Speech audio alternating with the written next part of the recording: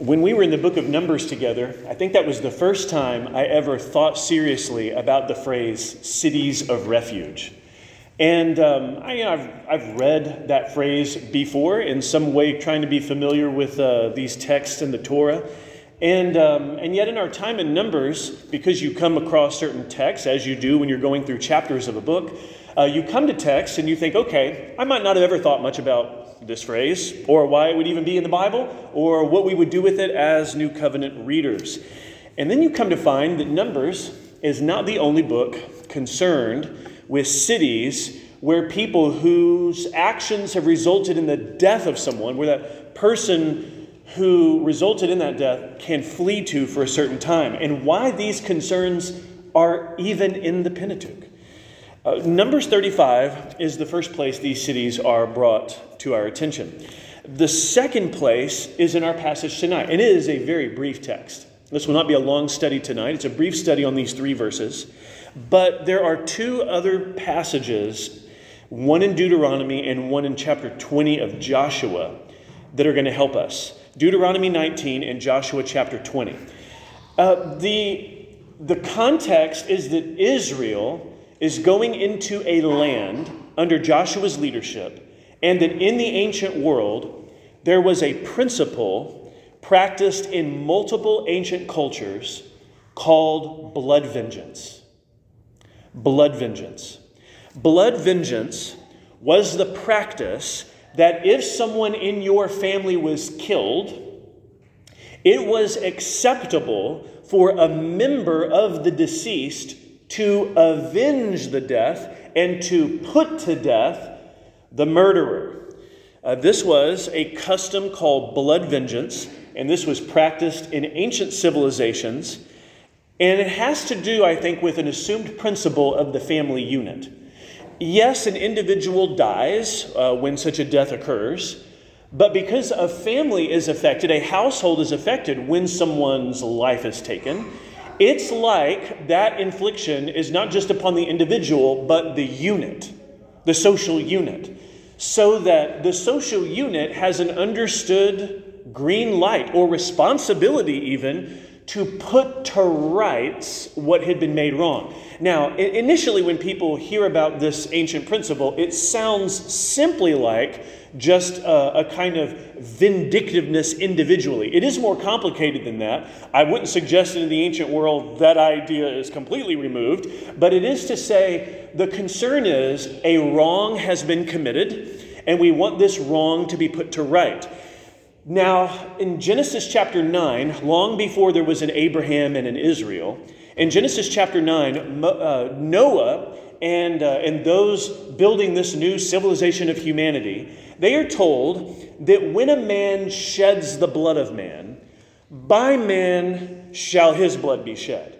And it's a principle of saying, what's happened when a murder takes place? Well, it's the end of the life of an image bearer. And that is such a sacred life to have been taken that the way to demonstrate the horror of that activity is not to say, oh, well, you go out there and try harder. Or, what if you just, paid $1,000 and then we'll forget that ever happened. Or, you can imagine a way to try to think about recompense that in the ancient world, it didn't jive as well with them as much as the principle of life for life.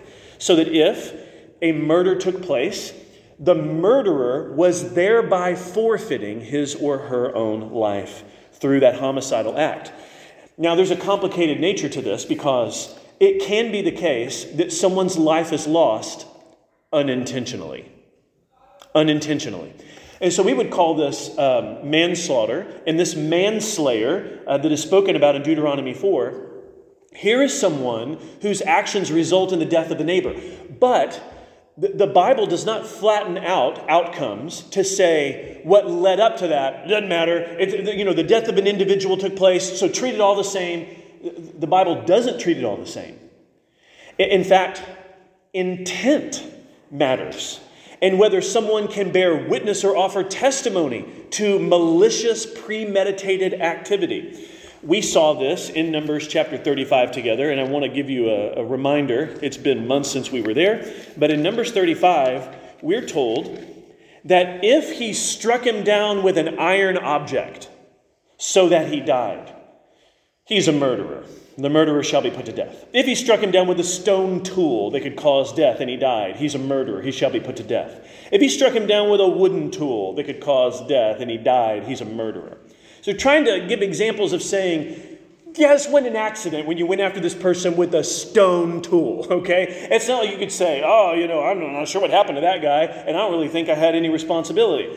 Oh, you bear quite an intimate responsibility for that hand-to-hand resulting in death. If he pushed him suddenly without enmity, or hurled anything on him without lying in wait, or used a stone that could cause death, and without seeing him, dropped it on him so that he died, though he wasn't his enemy, and though he didn't seek his harm, then the congregation shall judge between the manslayer and the avenger of blood, and the congregation shall rescue the manslayer. There's the idea here that, okay, you could be involved in some sort of activity, and you did not intend the death of a person to happen. Let's say that in the ancient world, all of the fleshly, worldly impulses to maybe get revenge or even overreact to things are animated within people who may be rightly angry at a circumstance. They're like, this should not have happened. And they're feeling hot-headed and hasty. And they just go after the manslayer without any procedures, without any protocol, without any consideration about circumstances and factors. The Bible would not want that to happen. The biblical authors would actually compel us in Deuteronomy 4, Numbers 35, and a couple other places, Deuteronomy 19 and Joshua 20, to allow some time to pass for evidence and testimony to be gathered. And the reason that matters is that the lawful taking of someone's life is also an incredibly serious thing. And no one should ever be hasty to do that. And in the scriptures, in Deuteronomy 4, a provision is set up for the person whose life is now on the line. And the provision God set up is called a city of refuge. A city of refuge. So that gets us to Deuteronomy 4 with a little bit of that Numbers 35 background. And we're going to peek into Deuteronomy 19 and in Joshua 20 just to add a little bit of meat on the bones here in a bit. But according to Deuteronomy 4, 41 and 42, the purpose of 3 cities, Moses set apart 3 cities in the east beyond the Jordan, so that the manslayer might flee there. The manslayer is the term for the person who did something, even if unintentionally, that resulted in a death. That manslayer is going to flee to one of these 3 cities east of the Jordan if he's there. Anyone who kills his neighbor unintentionally without being at enmity with him in time past, he may flee to one of these cities and save his life. So the purpose of the cities is given in verses 41 and 42. I'm going to return to that, but briefly, verse 43. Bezer in the wilderness on the tableland for the Reubenites, so think tribe of Reuben. Ramoth and Gilead for the Gadites, so think tribe of Gad. And Golan and Bashan for the Manassites, think tribe of Manasseh. So Reuben, Gad, Manasseh. Why do we know those names east of the Jordan? Because east of the Jordan, 2.5 tribes would dwell there and not occupy an allotted territory west of the Jordan. They were to follow the Israelites with Joshua, cross over and accomplish the whole conquest. But Reuben, Gad, and half of Manasseh were granted safe passage back over the Jordan where they would live on the east. All right, so well, here you have a problem. If some of the tribes are not living in the promised land, these people in Reuben, Gad, and the half tribe of Manasseh, they're still sinners. And still terrible things are going to happen east of the Jordan River. So where's the recourse for these people? Where will a city of refuge be? The idea behind this seems to be we want a close vicinity, like a day's walk. Okay? A day's walk, one of these cities. So the promised land proper is going to have cities of refuge, but God in his grace is going to give 3 cities of refuge to the tribes of Reuben, Gad, and the half-tribe of Manasseh. And the reason that matters is they will not have to cross the Jordan and try to find asylum somewhere while their cases are being legislated and considered. Instead, God has provided a place where they will be kept safe while all of the various factors are worked out. And those factors will result in one of two options, or one of two possibilities. Either the congregation that gathers to consider their case, these legal representatives, they will either declare guilty, and then that manslayer will be put to death. Or they will say, this person is not guilty of murder. And the person who committed the act, even unintentionally, is allowed to live. The background then to these three cities is a concern for the just treatment of the accused. That here's what you wouldn't have happen. You know, these people show up at the gates of some city and they say, all right, this guy did this. And then the people are all, I can't believe he did that. Can you imagine him doing that? Off with his head. Let's bring him outside the city. Let's just take care of it right now. This was to deter a kind of impulsive, mob-like mentality that could easily prevail when instead cooler heads should prevail, factors and evidence be gathered, and the just decision, Lord willing, being reached. Even a fallen world, that is the goal. So the purpose of these three cities, we set aside verse 43 now. Back to verses 41 and 42. These three cities are beyond the Jordan, which means east of the Jordan River, where Reuben, Gad, and the half-tribe of Manasseh are going to live. The manslayer is going to flee there, this one who kills his neighbor unintentionally, without being at enmity with him, that neighbor, in time past. Which means it's not like he's got a grudge. It's not like there's some kind of hostility between them, where there could be some brewing, premeditated, boiling animosity that finally gives way in an act of passion to murder. Instead, this is not enmity that led to this death. It was unintentional. And he's going to flee to one of these three cities and save his life. Now, let's add a little bit of information to this. I'm going to go to Deuteronomy 19. I'm going to read a few verses from this, and you're welcome to turn there, of course. Deuteronomy 19.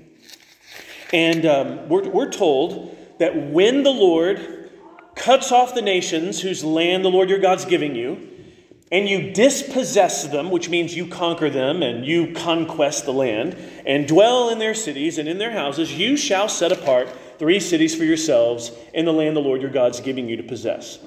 Now in verse 4, this is the provision for the manslayer, who by fleeing there may save his life. If anyone kills his neighbor unintentionally, without having hated him in the past, as when someone goes into the forest with his neighbor to cut wood, and his hand swings the axe to cut down a tree, and the head slips from the handle and strikes his neighbor so that he dies. I mean, what's he just describing there? He's describing there a freak accident. Right? Here you are in the forest, and you're swinging the axe. You didn't mean for the head of the axe to come off. But when it came off, it went in the precise trajectory, striking your neighbor's head, and you did not mean that to happen. You think that's a pretty grotesque hypothetical. I mean, it is, but they're trying to say, let's imagine a scenario where the horrific thing happened, and it was not premeditated. So he, the one who wielded the axe, may flee to one of these cities and live, lest the avenger of blood in hot anger pursue the manslayer and overtake him. You know what compromises justice? Unrighteous anger. Unrighteous anger. A kind of indignation that goes beyond the boundaries of trying to consider factors and intent and testimony and allow some time to pass so that as clearly we can think about a matter, the most reasonable and just result would take place. Man, hot-headed worldly anger can get in the way of that. And none of us are immune from this. None of us are immune from this. So the Bible is making some accommodations in a sinful world, knowing how people can be. Knowing how people can be. So the goal here is to pursue justice. And the goal here is to curb the impulses toward injustice, which might be someone saying, well, I don't care how it happened. It happened. So, I'm going after this person. Well, that's not the same, is it? Than if someone had premeditated and decided and plotted for lengths of time or even a day for someone's death. So this avenger of blood, who's this person? The avenger of blood is a family member. This is not a legal authority, but this is legally sanctioned. Now, we don't operate in a society where this is the way it is, but you should know that in ancient cultures, the blood vengeance practice was a custom that was appropriated by family members, and this was something societally that was allowed because of the concern for the family unit's recompense. So you have here, lest the avenger of blood in hot anger pursue the manslayer and overtake him, because the way is long, and strike him fatally, though the man didn't deserve to die, since he had not hated his neighbor in the past. They don't want something to happen that shouldn't happen. That would be unjust. So they're avoiding that with this city of refuge. Now, how would this look? I mean, if you're accused, what do you just show up at one of these cities? All right, well, let's go to Joshua 20. Let's see what happens. Here's a bit more information, and probably the most step-by-step that it sounds like in this process. Joshua 20, the Lord said to Joshua, "Say to the people of Israel, appoint the cities of refuge of which I spoke to you through Moses, that the manslayer who strikes any person without intent or unknowingly may flee there. They shall be for you a refuge from the avenger of blood." These cities, that is. "He shall flee to one of these cities and shall stand at the entrance of the gate of the city and explain his case to the elders of that city." Now pause for a second. This means, okay, this is not necessarily where you live before. This is where you go after something has happened. All right, so you have been in a circumstance where now a death has occurred, you were involved in some way, and people need to work this out. And they need to figure out essentially what the appropriate penalty or consequence needs to be for you. And in order to avoid hot-blooded blood avengers, you are granted asylum in the city of refuge. So it sounds like, and I think it's correct, that you show up at the gate of one of those three cities, if you're east of the Jordan. You show up, and then the people there, they're like, all right, what business is it? Why are you here? And you basically explain the legal conundrum that you are currently in. Like, here's my situation. Here's what I'm charged with, and here's what the circumstances were. So you shall explain your case. And they shall take him into the city and give him a place, and he shall remain with them. This is a way of saying you will be kept safe. These cities of refuge are understood to be places where you go with the understanding that your legal proceedings are going to work themselves out and your life is not in jeopardy. In verse 5, if the avenger of blood pursues him, after all, it's one of 6 cities. All right? So it's not like it's like, oh, where east of the Jordan or west of the Jordan could he be? It's going to travel, and he's got 6 cities if there's the cities of refuge. Maybe the guy thought strategically to go elsewhere. But otherwise, 6 cities, 3 on the west, 3 on the east. Let's say the avenger of blood shows up. They shall not give up the manslayer. He says, oh, but I got all this money. I'll give you $1,000. They are not to subvert the proceedings of justice in any way. They're not to say, oh yeah, we thought somebody'd come looking for that guy. We got him in room, whatever. And so they are not to give this guy up. If the avenger of blood pursues him, they shall not give up the manslayer into his hand because he struck his neighbor unknowingly and didn't hate him in the past. He shall remain in that city until he stood before the congregation for judgment, until the death of him who is high priest at that time. Then the manslayer may return to his own town and to his own home, to the town from which he fled. Now, in Numbers 35, we learn a little bit more of information. I'm just going to relay that to you rather than turning there. In Numbers 35, a trial is going to take place. As much as we could call it one with our language looking back in hindsight, this is a proceeding where people are going to render a verdict. They are representatives legally.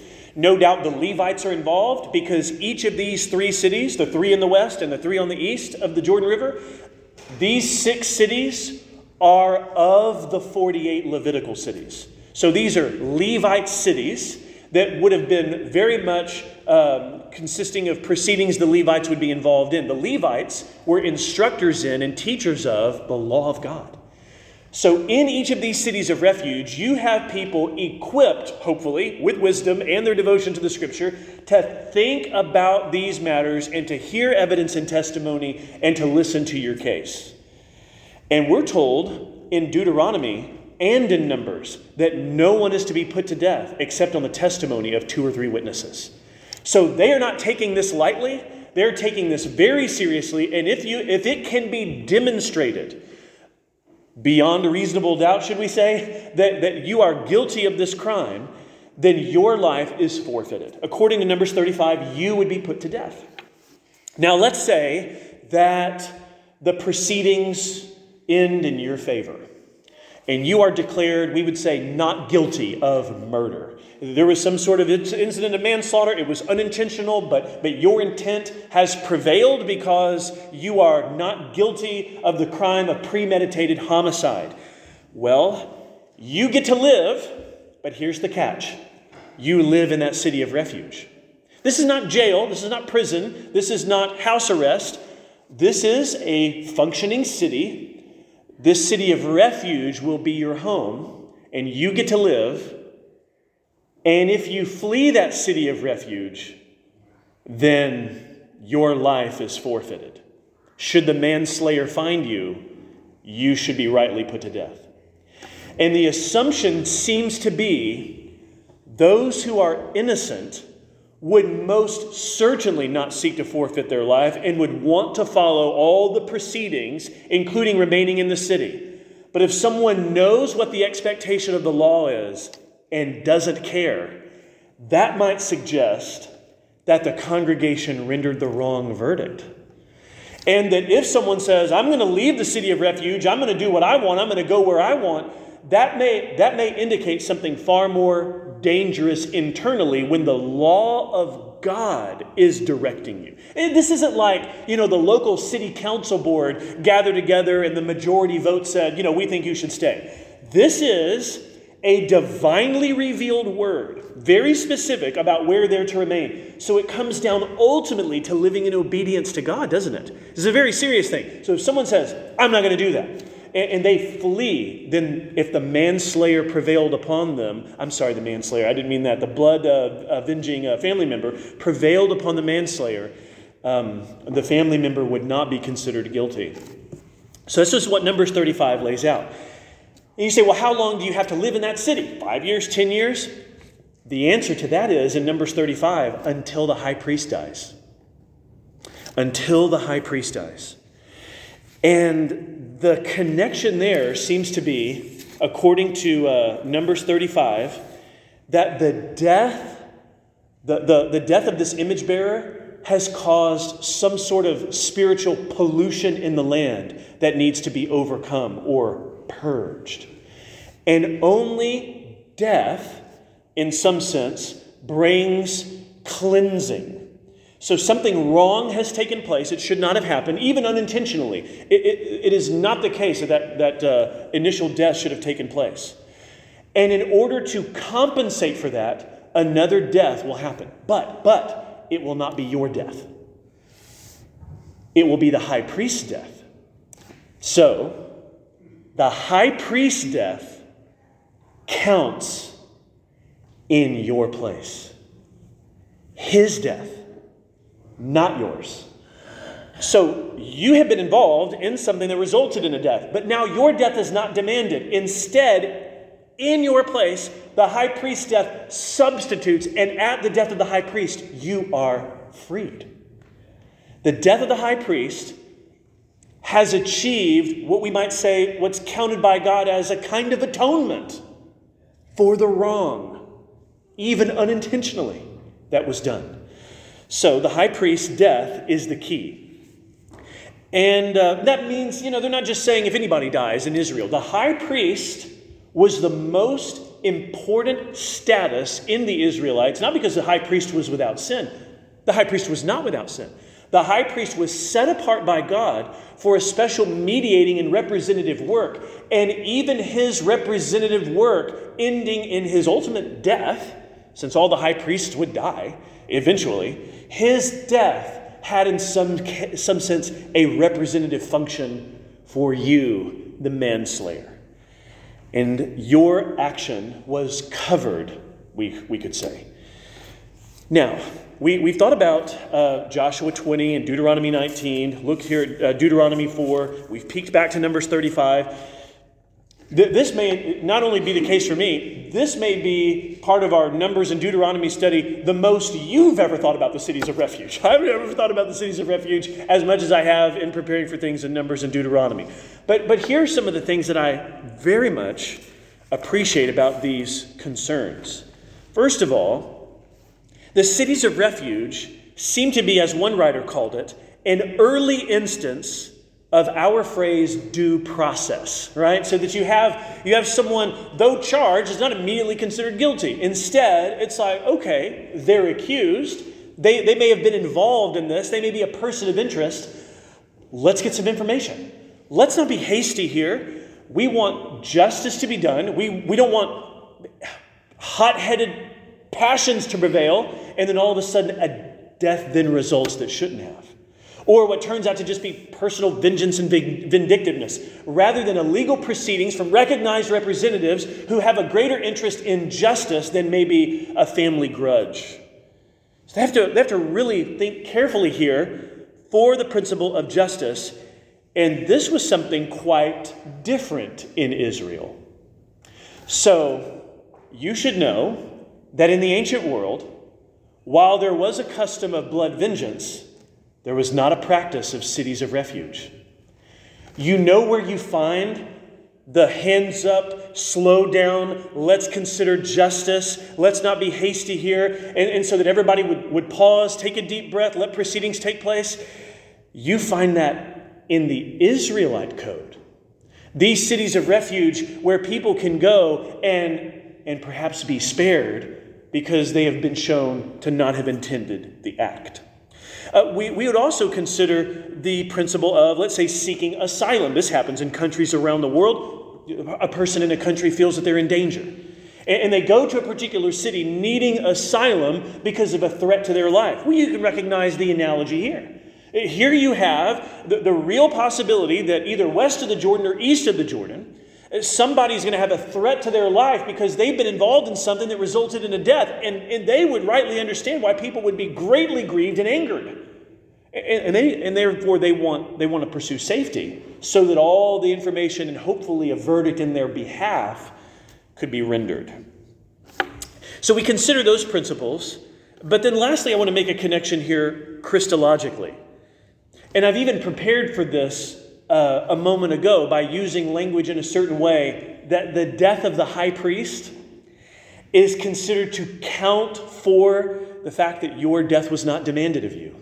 That something happened that shouldn't have happened, intentionally or unintentionally. And here the high priest's death frees, if you will, this person from the location of the city of refuge. I love the way Hebrews 6 puts it. Hebrews 6:17 says that God, for whom it is impossible to lie, to God we have fled for refuge. Just thinking about that phrase for a moment, Hebrews 6:17 and 18. The full verses are that when God desired to show more convincingly to the heirs of the promise the unchangeable character of his purpose, he guaranteed it with an oath. So that by two unchangeable things, in which it's impossible for God to lie, we who have fled for refuge might have strong encouragement to hold fast to the hope set before us. I want you to consider tonight that Jesus is like the greater city of refuge. And that every city of refuge in the Old Testament where the people fled is foreshadowing the Lord Jesus himself, to whom we flee for refuge. Because the high priest's death, Jesus is the greater high priest. Hebrews not only talks about fleeing to the good gospel news and the living Christ for refuge in Hebrews 6, Hebrews makes much of the idea that Jesus is our high priest. He has died the death necessary to bring atonement and cleansing. And he did it once and for all. All those other high priests, they were sinners. And all those other high priests, they died and stayed dead. Jesus has no sin. He comes as the one without sin. Our sin is counted to him. And then he dies and does not remain dead. He's the high priest who defeats death. And that the cleansing of his work on the cross is counted for all who have refuge in him. But I'll tell you what makes Jesus a better city of refuge than any of the cities of refuge in the Old Testament. The cities of refuge were places where the innocent could remain until the death of the high priest, and then they were set free. The high priest's death freed those who without intent had resulted in some way the death of an image bearer. And so their innocence, established by legal proceedings, is then followed by them remaining in that city of refuge. And Jesus is a better high priest because Jesus is the refuge for the guilty. Jesus is the refuge of those who are not innocent, but have committed and are rightly accused before the law of God and are rightly condemned and have committed the acts of injustice and the acts of dishonor to God, and whose hearts and words and actions are out of sync with his wisdom and perfection. We are guilty. And Jesus, as the better refuge for sinners, invites the guilty to come to him, and that in his atoning death, he might have life and freedom, so that we are declared then not guilty, not on the basis of our intent being unveiled. We are declared not guilty on the basis of his perfect atoning work counted in our place. Let's pray.